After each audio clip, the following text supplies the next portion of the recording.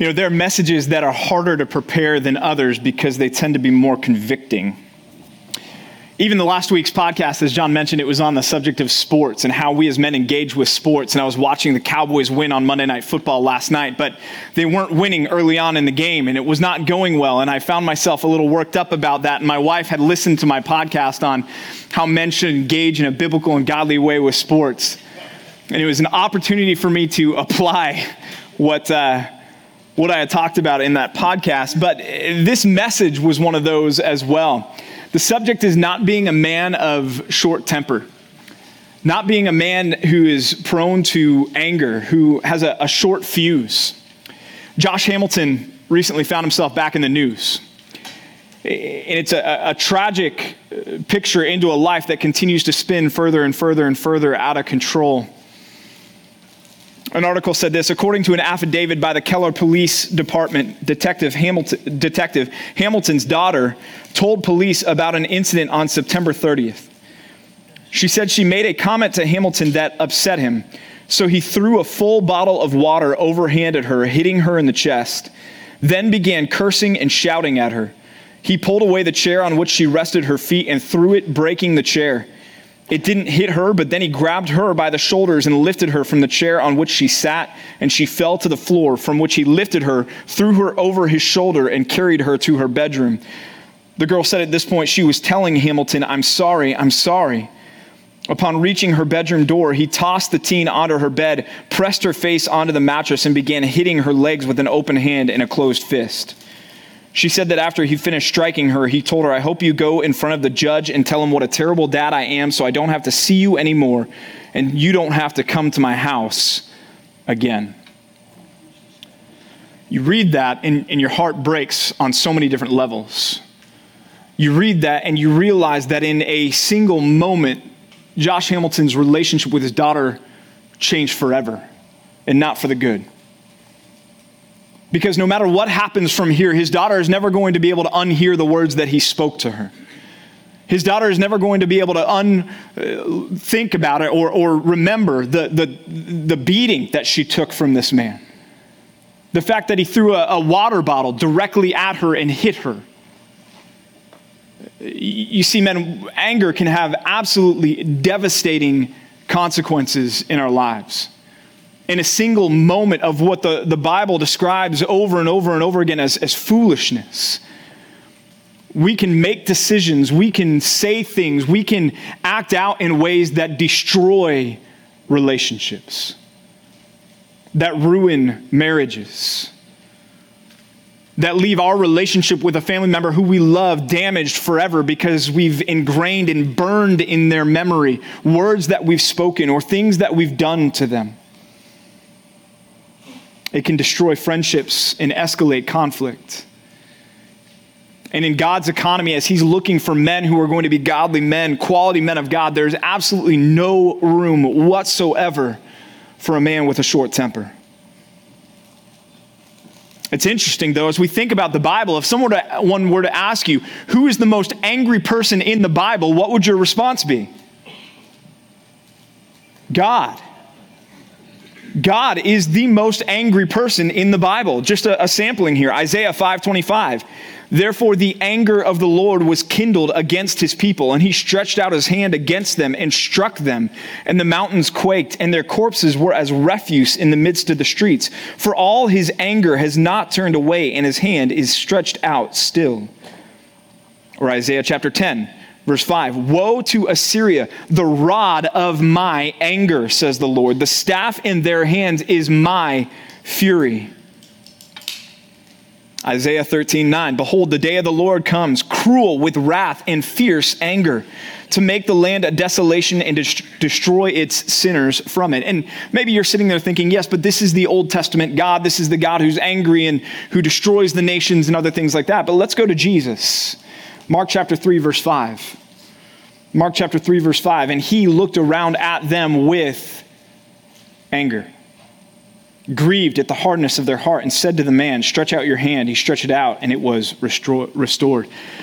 So the most angry person in all of the pages of Scripture is God. And yet I'm here to tell us tonight that to be a man of God, a quality man of God, means that you are a man who is not an angry man. And so where's the disconnect? Well, the type of anger that God exercises is always the type of anger that classifies itself as righteous anger, as righteous indignation, which is the right response of a holy God against the flaunting of sin's injustice and unholiness. Righteous anger is the only right response to sin. And anytime that we read that God is angry in the pages of Scripture, it's this anger that is this righteous anger.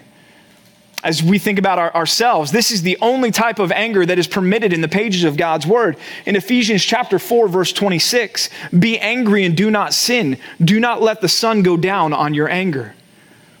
Man, this is a rare form of anger in our lives. I was looking at some news articles just today, and I came across one that said 11,000 scientists have agreed that the population in the world is too high, and we need to start exercising increased measures for population control, which means, in scientific speak, we need to start killing babies. Man, when you read something like that, that can kindle something like righteous anger in us. It's anger over sin. It's anger over the offense against God. It's anger over seeing God's system turned upside down and the open and unabashed rebellion against God. But man, that's not really what we're here to address together tonight. What we're here to address together tonight is the anger that most of us are actually more prone towards. And that's an anger that's all about ourselves, our own agenda, our own ego, our own sense of justice and what's fair and what's not fair for us. This is what Paul was addressing in Titus chapter 1. We've been looking at these qualities of an elder, qualities of a pastor, qualities of a godly man in general, right? And in Titus chapter 1, verse 7, Paul says, for an overseer as God's steward must be above reproach. He must not be arrogant or quick-tempered. And so as God is laying out the blueprints for the man who he wants to lead his church, as God is laying out the blueprints for a godly man, one of those attributes that we find is that he must not be a man who is quick-tempered. If this attribute was to appear in a positive sense, we would say that the man of God must be a patient man, a man of long suffering, a man able to endure. And it's this man that God wants to lead, and it's this man that God desires you and I to be, because really at the root of it, we boil down anger, yes, it comes from our pride and our self-centeredness, but really what's underneath it all is a lack of trust in God. It's us saying to God, I know better than you, God. I know what's right for me, and what's happening to me right now is not right for me, and so I'm angry about it, and this is not fair. God wants us to be dependent upon him.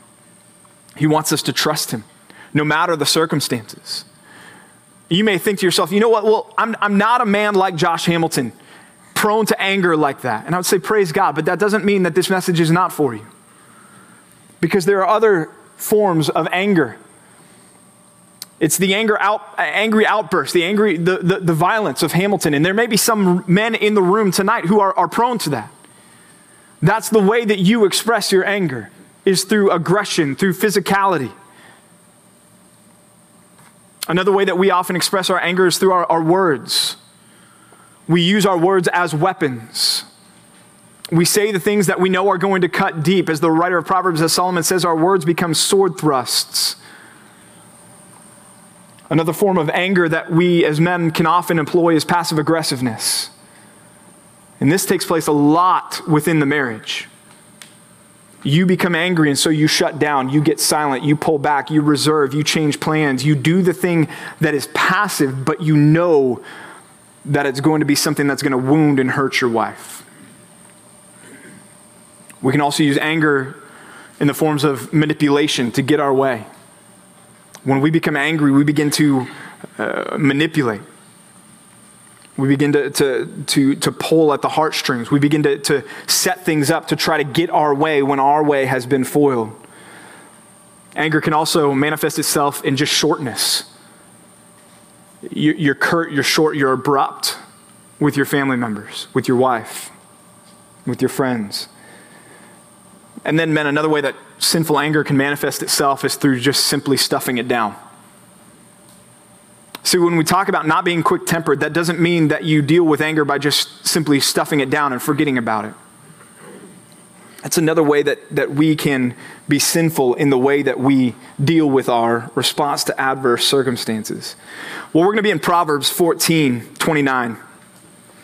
Proverbs 14:29. There's so many different places that we could have landed different proverbs that deal with this subject of anger. But this one I think is very straightforward, very clear to us, and it's helpful for us to understand. It says this: whoever is slow to anger has great understanding, but he who has a hasty temper exalts folly. Whoever is slow to anger has great understanding, but he who has a hasty temper exalts folly. I want to look at that last part first. The one who has a hasty temper exalts folly. The word exalt there means to lift it high, to bring it to its fullest measure, to call attention to it. So in other words, what Solomon is saying here is he's saying, look, you who are prone to a short temper, you are raising your foolishness up the flagpole and waving it for everyone to see. You're leaving no doubt in anyone's mind what kind of man you are. And Solomon would say, you're a fool. He exalts. He broadcasts his foolishness for everyone to know. This is the type of anger, obviously, that's not righteous anger. That's not anger over sin because of its rebellion against God. It's anger that's fueled by self-interest and self-righteousness. And it's an anger that we need to avoid at all costs because of its outcome. And that is this foolishness. Point number one for you tonight is this: recognize the folly of a short fuse.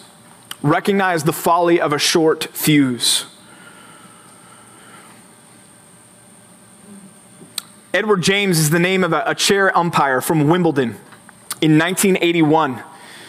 And he was serving during a match between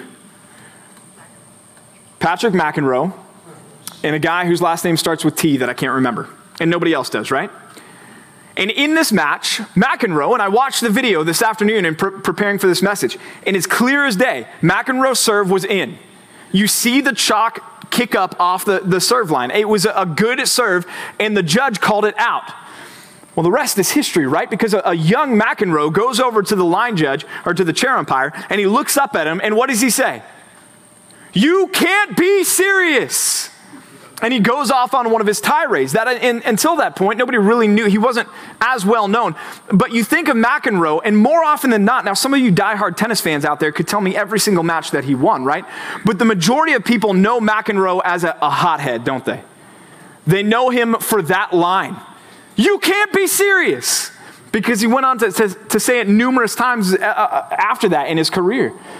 I mean, you think of athletes that are known for their temper. You think of John Daly on the golf course, right? That guy was a hothead known for his temper. Tiger Woods in his younger years. Still, even now, if you're not careful and they don't cut off the mics fast enough with Tiger Woods, you'll hear something that you don't want to hear when he's out on the golf course. The temper that they lash out, and you watch it and you go, you guys are just foolish, right? This is ridiculous. It's interesting, in Exodus 34, Moses asks God to see his glory. And you remember the scene. God takes Moses and he puts him in the cleft of a rock to protect him from the full display of his glory, because he would have died had he seen that. And that the way that the Bible describes it is that Moses sees the backside of God's glory. He sees it in a diminished sense, a sense that he could see it and yet still live, and yet it was still an amazing and overwhelming sight for Moses. But as God passes before Moses, with Moses in the rock, with his hand over Moses, he declares something to Moses. And what he declares is he declares his character to Moses. But the way he does so is worth note. The Lord passed before him and proclaimed, this is Exodus 34:6, the Lord, a God merciful and gracious, slow to anger, abounding in steadfast love and faithfulness. That's amazing. That's amazing. Because Moses didn't say, God, show me the gentle side of you. He didn't say, God, reveal to me the things that make me comfortable about who you are. And so God could have passed before Moses and declared his holiness and his righteousness and his justice and his wrath and his power and his omniscience In his omnipresence, he could have declared all of those things before Moses and been right in doing so. And yet the way that God chose to identify himself before Moses is the Lord a God, merciful and gracious and slow to anger. In fact, 9 times in the Old Testament alone, God reveals himself and attributes himself and declares that he is a God slow to anger. Men, and one of the reasons why we want to be men who are slow to anger is because we want to be like God. And God is self-proclaimed to be a God who is slow to anger. To be quick-tempered is to be a fool. How do you know if this is you? Let me ask a few questions of you. Number 1, does your family feel that they have to walk on eggshells around you? Is there a certain time when you get home from work or after you've had a bad day, whatever it may be, do you create an environment with your temper, with your anger, where your family feels like they're afraid of you? 2, do you become violent or physical when you become angry? And I'm not talking about necessarily that you become physically abusive to a person, but do you abuse other things? Do you have holes in your wall at home that you look at and you go, that was me when I was angry? Do you have broken golf clubs in the garage? Do you have dents in your dashboard? Whatever it may be, are you prone to violence and physicality when you get angry? 3, are you quick to raise your voice when you become angry? Are you quick to raise your voice when you become angry? 4, do you become passive-aggressive with your anger? Shutting down, retreating.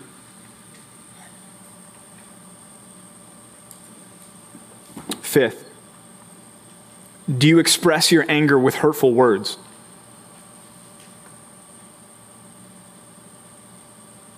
Are there situations ingrained not only in the mind of those that you've hurt, but in your mind where you say, man, I remember when I said this to this person and I wish I hadn't said that?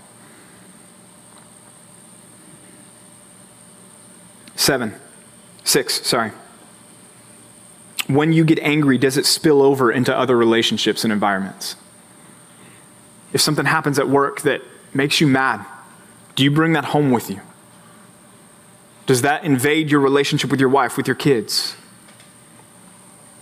Does a conflict with your wife spill over into your anger towards your children, your impatience with your children? He who has a hasty temper exalts folly. We run it up the flagpole and let everybody know that we are a fool.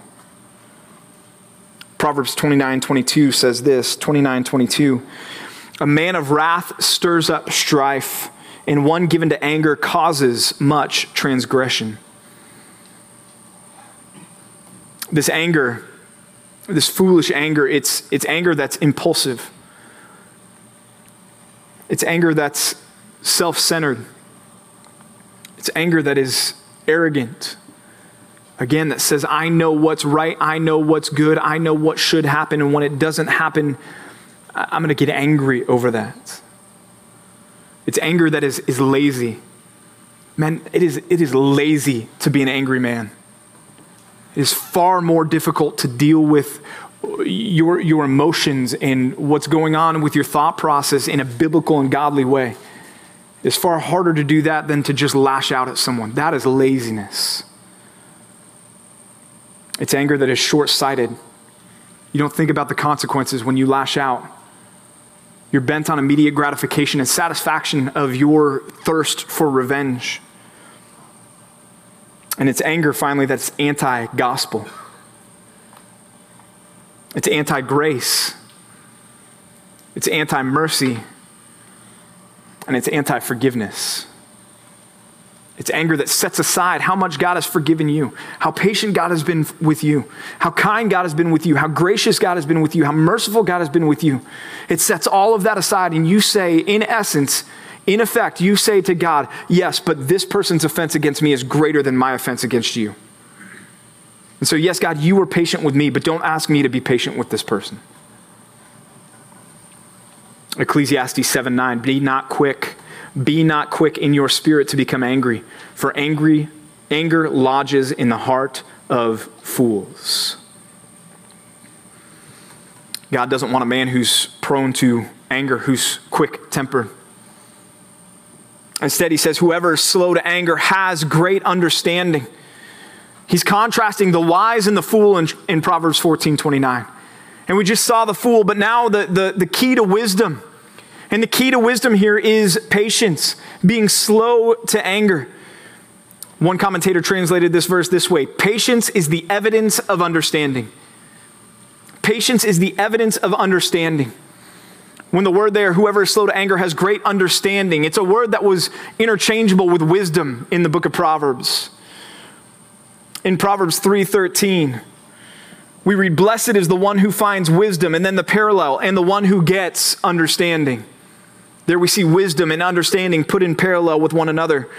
Proverbs chapter 3, verse 19. The Lord by wisdom founded the earth. By understanding, he established the heavens. Again, their wisdom and understanding are put in parallel with one another. And so what Solomon is saying here in Proverbs 14:29 is he's saying, you want to be known as a man of patience? You want to be known as a man of understanding? It's going to make itself known by how you react to adverse situations in your life. Think about the men in your life that you turn to for advice and for counsel, for guidance, for wisdom, for understanding, for help making decisions. How many of those men are men who are given to anger, who are prone to anger? My guess is not very many.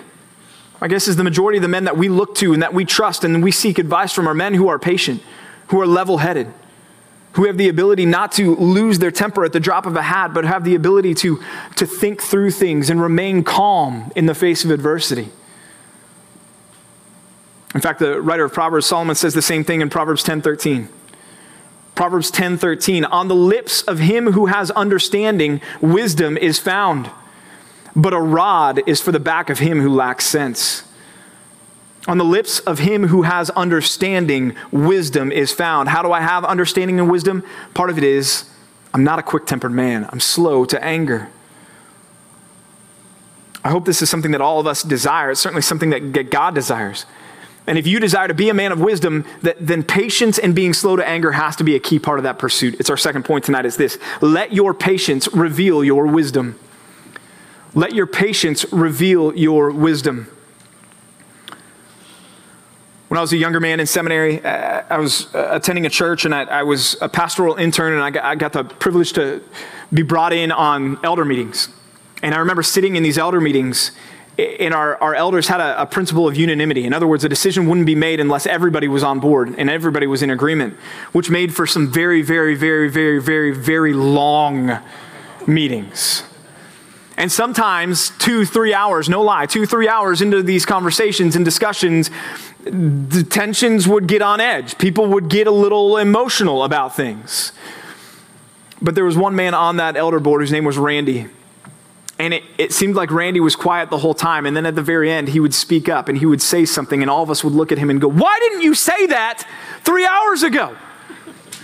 That's what we've been driving at. That's what the answer is. Where have you been on this? But the thing is he was wisely laying back, being patient, taking everything in, not getting his emotions involved in it. And he was able to make a wise assessment of things. And so we came to value that. I think there's a contrast. If any of you saw the post-game interview with Garrett Cole, which I watched because I was rejoicing in the loss of the Houston Astros. It was a great day when the Astros lost that game. I don't even like the Nationals. I just don't like the Astros that much. Anyways, they were interviewing Garrett Cole, and it was brilliant because what was Garrett Cole wearing? For those of you that saw the interview, was he wearing an Astros hat? No. He was wearing the hat of his agent, Scott Boras. And in fact, he was asked a question, and he said, well, I can't answer that question as an employee of the Astros because I'm no longer an employee of this organization. This is minutes after the World Series Game 7 is over. Like, he's still under contract with them, I think, at that point. And he says that, well, they don't employ me any longer. He goes, so I'll answer those questions as a representative of myself. Do you see how rash that is and impetuous that was? And you know what drove that? Anger. He was angry. He was angry over losing. He was angry over not being used when he should have been used. He was angry over not being in the spotlight. He was angry over losing out on the endorsement deals that being a World Series winning pitcher would have brought him. He was angry. And he, rather than being a man of patience and restraint and acting wisely and showing his understanding, what did he do? He took his foolishness and ran it up the flagpole for everybody to see, didn't he? See, more often than not, men, it'll be our words that betray an angry and impatient spirit. And it'll be our words that betray an understanding and wise spirit. Solomon, Proverbs 18. If you want to improve your speech and your communication, live in Proverbs 18. Proverbs 18:6. I love this verse. Go to it in counseling a lot. Proverbs 18:6. A fool's lips walk into a fight and his mouth invites a beating. We laugh, but it's uncomfortable that we laugh, right? Because we've been there, haven't we?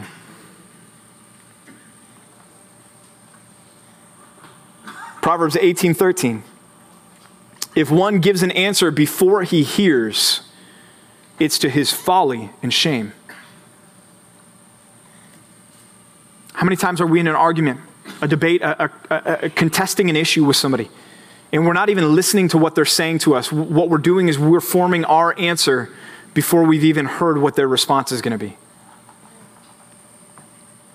Proverbs 18:17.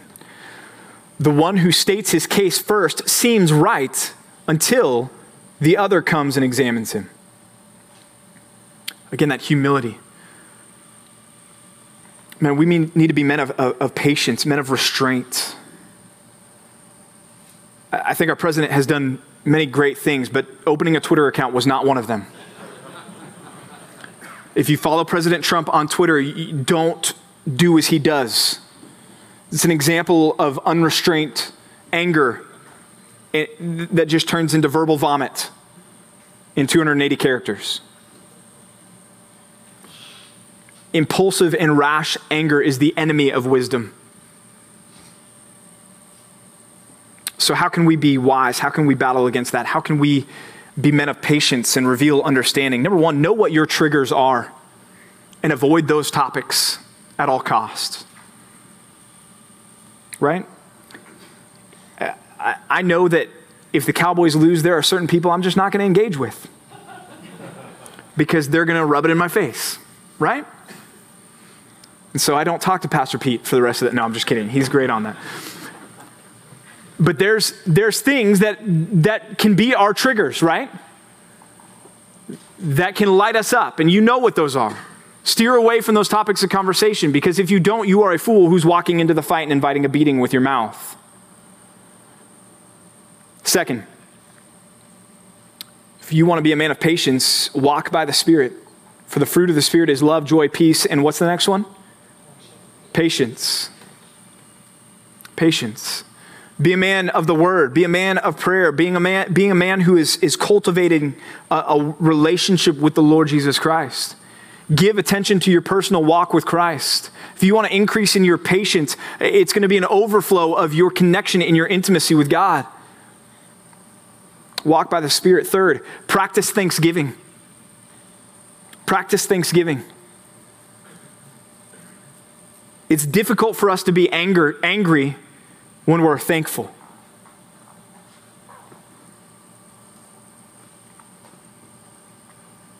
Fourth, cultivate a robust trust in the Lord. Isaiah 26:3, you keep him in perfect peace whose mind is stayed on you. It's the idea of being trusting of the Lord. Fifth, focus on the things that cannot fail. The Apostle Paul in Romans 8:25. Hope for what you cannot see.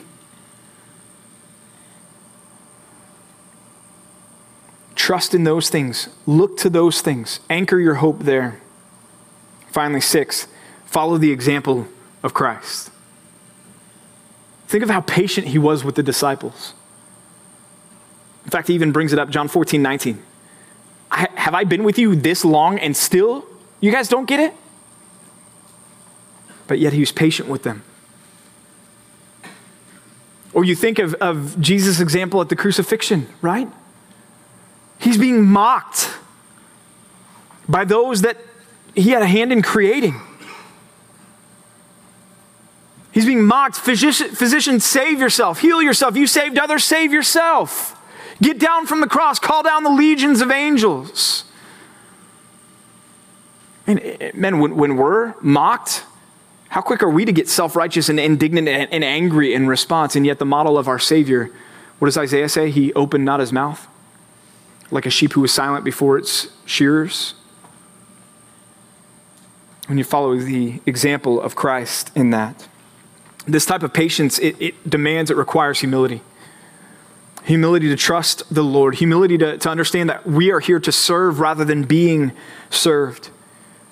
Humility to see those times of annoyance with others as a glimpse into ourselves at times in the eyes of God, and to say, how patient is God with me? I need to be patient with others as well. If y'all were with us during the summer, one of the books that we covered was the book of what? Jonah, right? And at the end of the book of Jonah is a case study in a quick-tempered man in a lot of ways.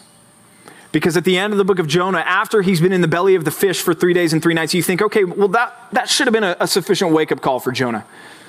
And it looks so promising when the fish throws him up on the beach, and he gets up and he's thinking to himself, all right, God, I'm ready to go. If you did all of that and you saved me from certain death in the depths of the sea by appointing this fish, all right, I'm going to follow you. I will go to Nineveh. And we think, finally, Jonah, you get it, right? But Jonah goes to Nineveh and he begins to proclaim this message of repentance. And much to the dismay of Jonah, the Ninevites respond. They repent. And they exercise faith in the Lord on a massive scale, such that even the king gets down from his throne and puts on sackcloth and sits on the heap of ashes. And we expect the response to be what any of us would think if we saw a godless nation repent. As believers, hopefully we would rejoice in that. But we see Jonah, and it's zoomed in on Jonah. And what does Jonah do? He gets angry. In fact, not just angry, he throws a fit, a petulant toddler-style fit. And he goes outside the city, and he sits down outside the city, and he says, God, kill me. And God, to teach an object lesson to Jonah, appoints a plant because it's hot out. And the plant grows up, and it's a big plant. And people want to say, what kind of plant it was? Who cares? It's a God plant. And it shades Jonah. And Jonah sits in the cool of the plant, and he sits there and he thinks to himself, this is not fair. And he's stewing in his anger, right? But he's thankful for the plant. Well, then the next day, a worm from God shows up. What kind of worm? I don't know, a God worm. And it eats the plant, and the plant dies. And Jonah gets angry over the plant dying. And God calls him out, doesn't he? He says, do you do well to be angry? Man, that's a question we all need to ask ourselves. Anytime we find ourselves angry, we need to hear the Lord asking us, do you do well to be angry? And what God proceeds to do then is to show Jonah the irrationality of his anger. He says, Jonah, you're angry over this plant. You didn't work for the plant. You didn't water the ground. You didn't dig it out. You didn't plant it. You didn't care for this plant. You did nothing for this plant. Oh, and by the way, it's a plant, Jonah, and you're angry over the plant and the destruction of the plant, but you care nothing for the souls in the city of Nineveh.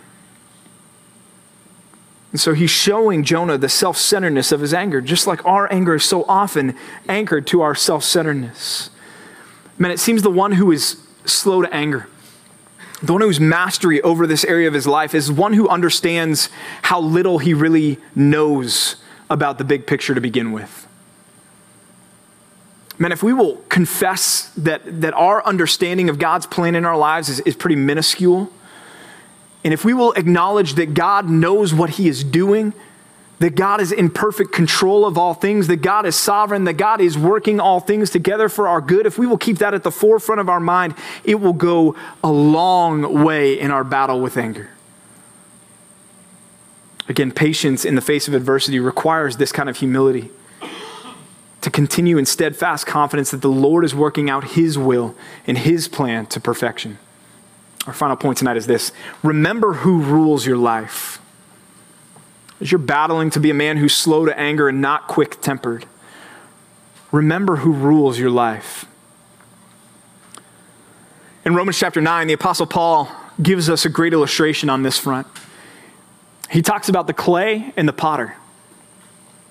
And he says, what right has the clay to say to the potter, how dare you make me for this end, for these means? What right has the clay to do that to the Creator? And obviously the answer is what? None. The clay has no right to question the potter. But men, when we are men who are quick-tempered, it's exactly what we're doing. When we lash out in anger, that is precisely what we are doing. We are throwing a fist in the face of God and questioning what he's doing. And declaring, I know better than you. My timing is better than yours. My sense of justice is greater than your sense of justice. What's owed me as a result of a sin against me, God, is greater than what's owed you as a result of a sin against you. Romans 12:19. Romans 12:19, beloved, never avenge yourselves, but leave it to the wrath of God. For it is written, vengeance is mine, I will repay, says the Lord.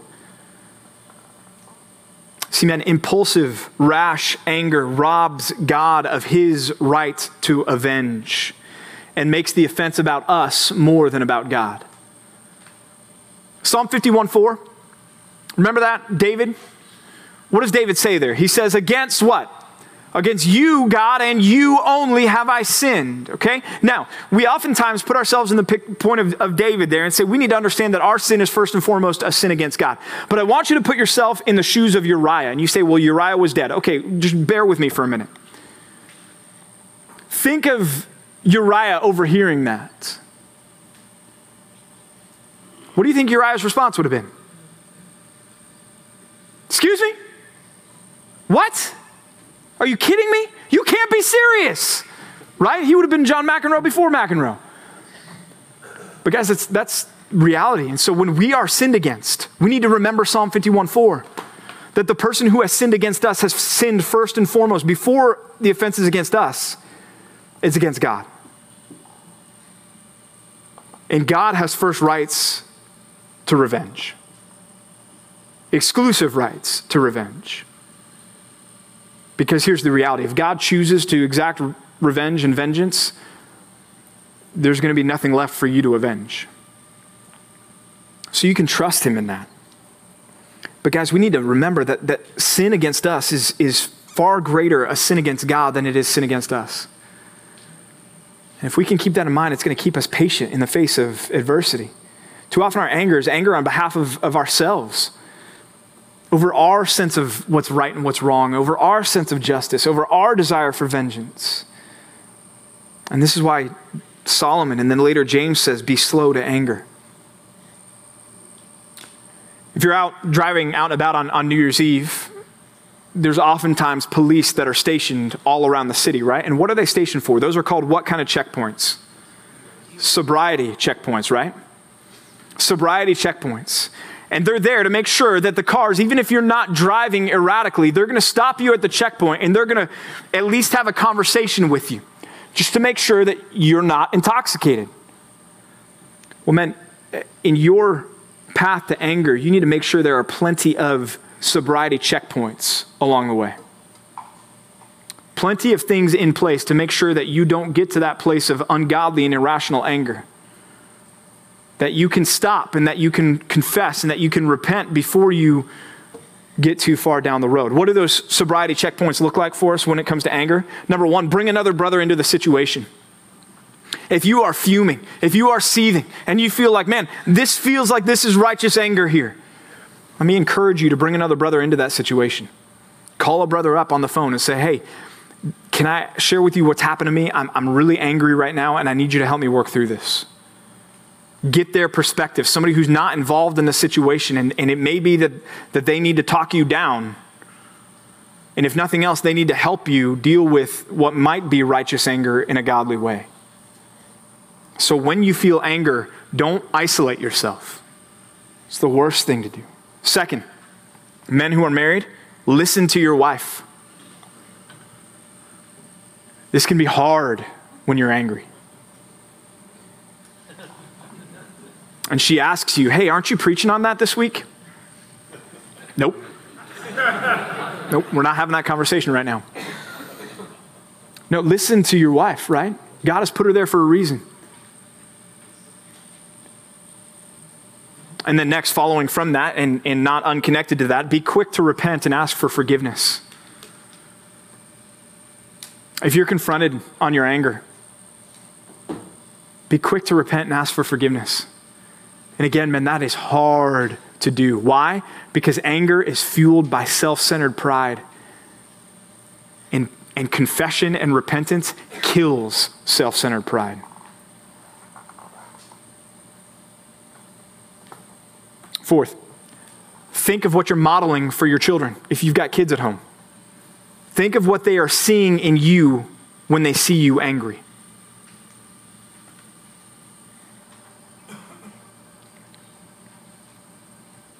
Fifth, think of how much you have wronged the Lord. We've hinted at this already in this message, but think about how much you've been forgiven, how patient God has been with you, how slow to anger God has been with you. And remember that so that you might be able to push back from the table and say, okay, so who am I then not to exercise mercy and forgiveness and grace and slowness to anger with someone else? Finally, ask yourself what your anger is producing. What is your anger producing? More often than not, it's going to be more sinful attitudes and sinful behaviors.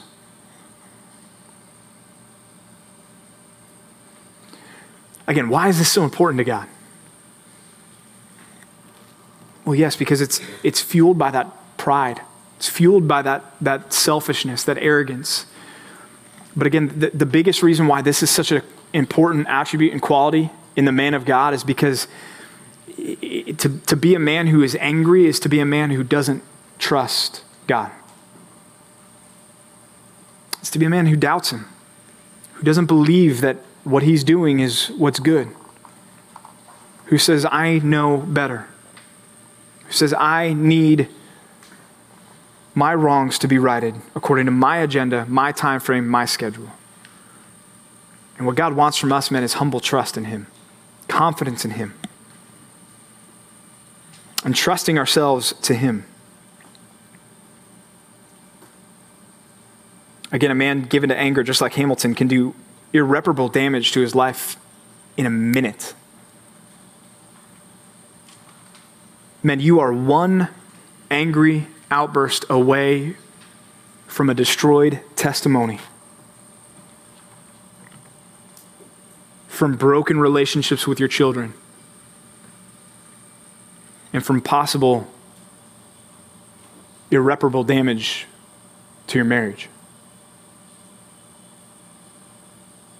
One outburst away. This is serious.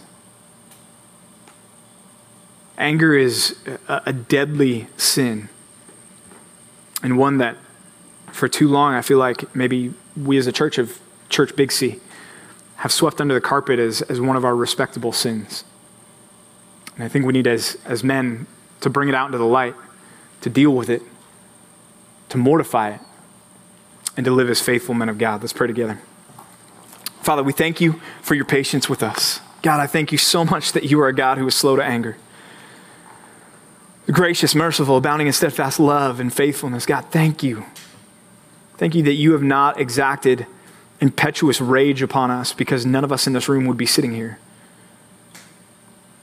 Thank you that you were long-suffering with us, that you overlooked offenses against you in order to bring us to the point of confession, repentance, and faith in Jesus Christ, our Lord and Savior.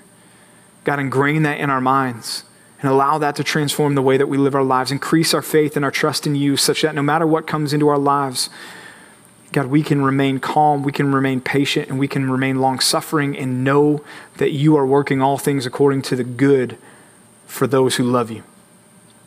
Father, make us men who lead well in this way at home, at work, and in the church. We pray in Christ's name. Amen.